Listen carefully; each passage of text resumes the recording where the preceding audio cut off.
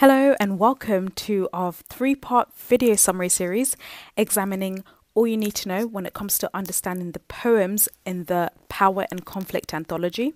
And this is especially useful if you are studying these poems as part of your exams at GCSE.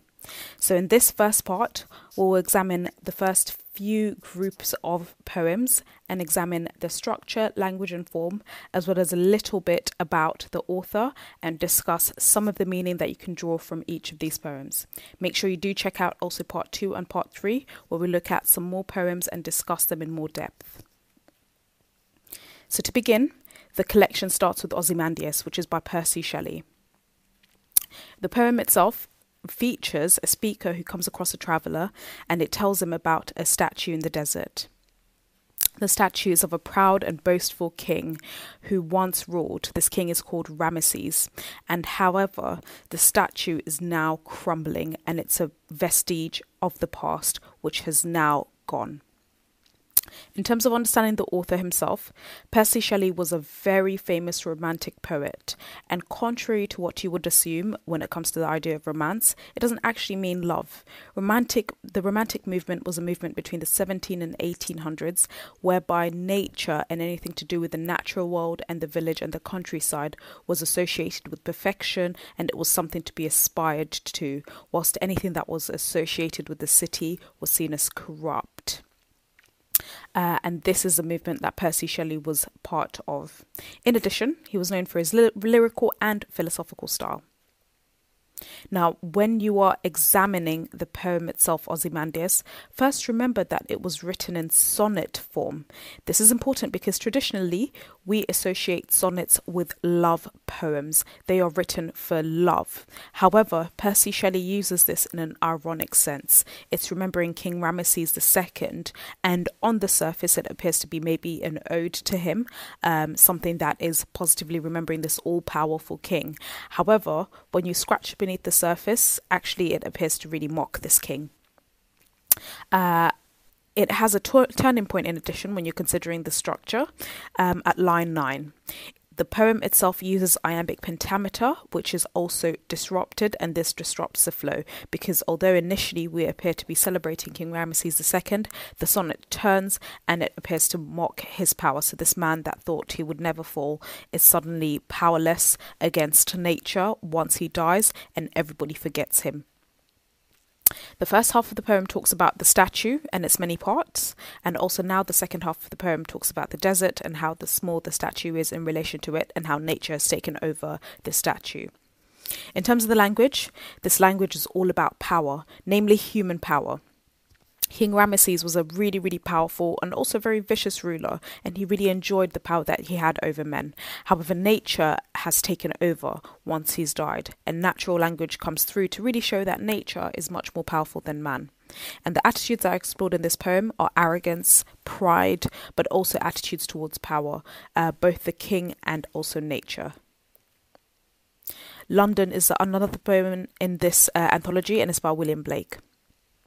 The poem itself features a speaker who walks through London. He notices all the despair, the squalor, the corruption around him, and he describes just how affected he is by this. He sees a soldier who presumably is protecting the monarchs. However, he sighs and his blood runs down palace walls, and no one really seems to be able to escape this degradation in this city of London.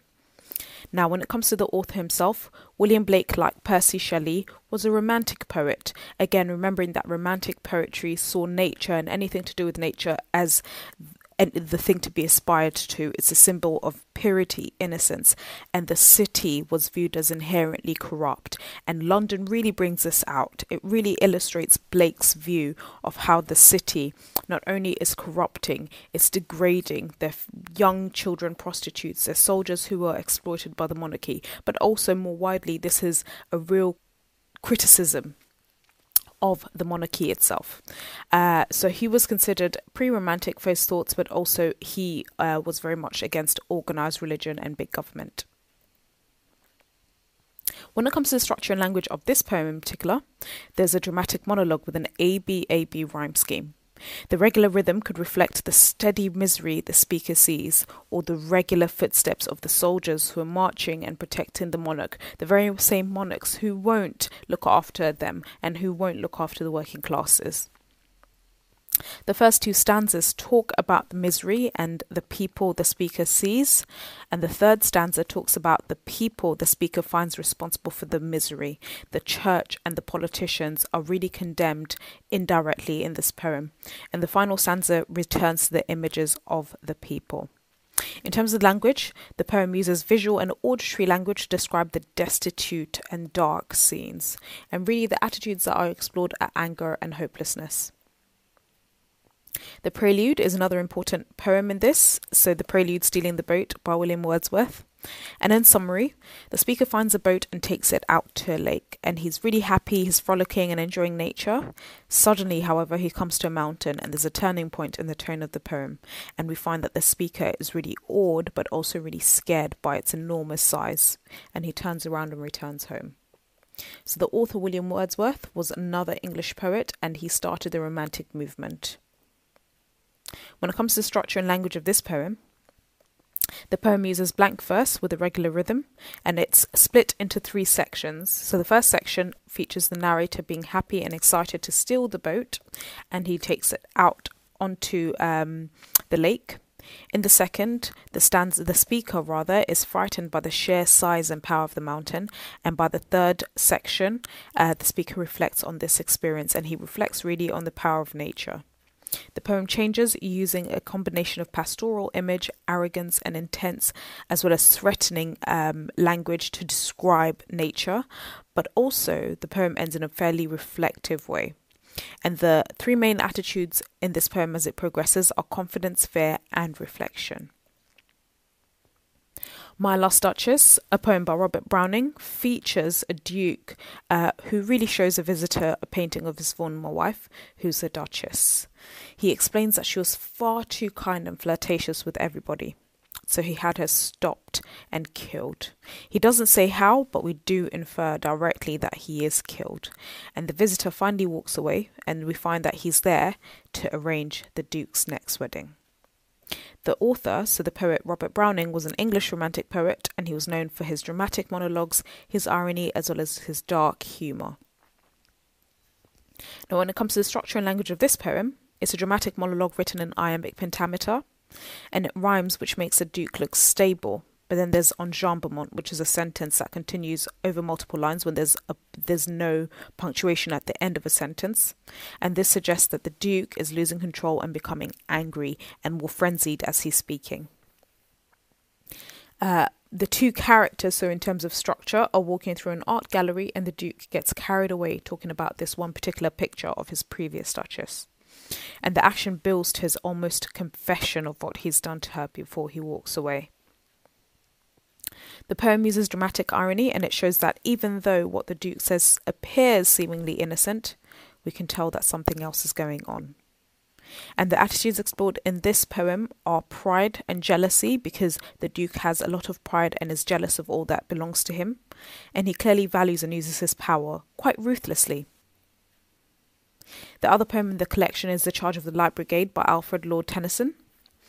In summary, this poem describes a real battle that took place between the British and the Russians during the Crimean War. And the British mistakenly charged into the valley when they only had swords and the Russians had guns, so they were outgunned and outnumbered, but they valiantly fought, even if many of them were killed and defeated.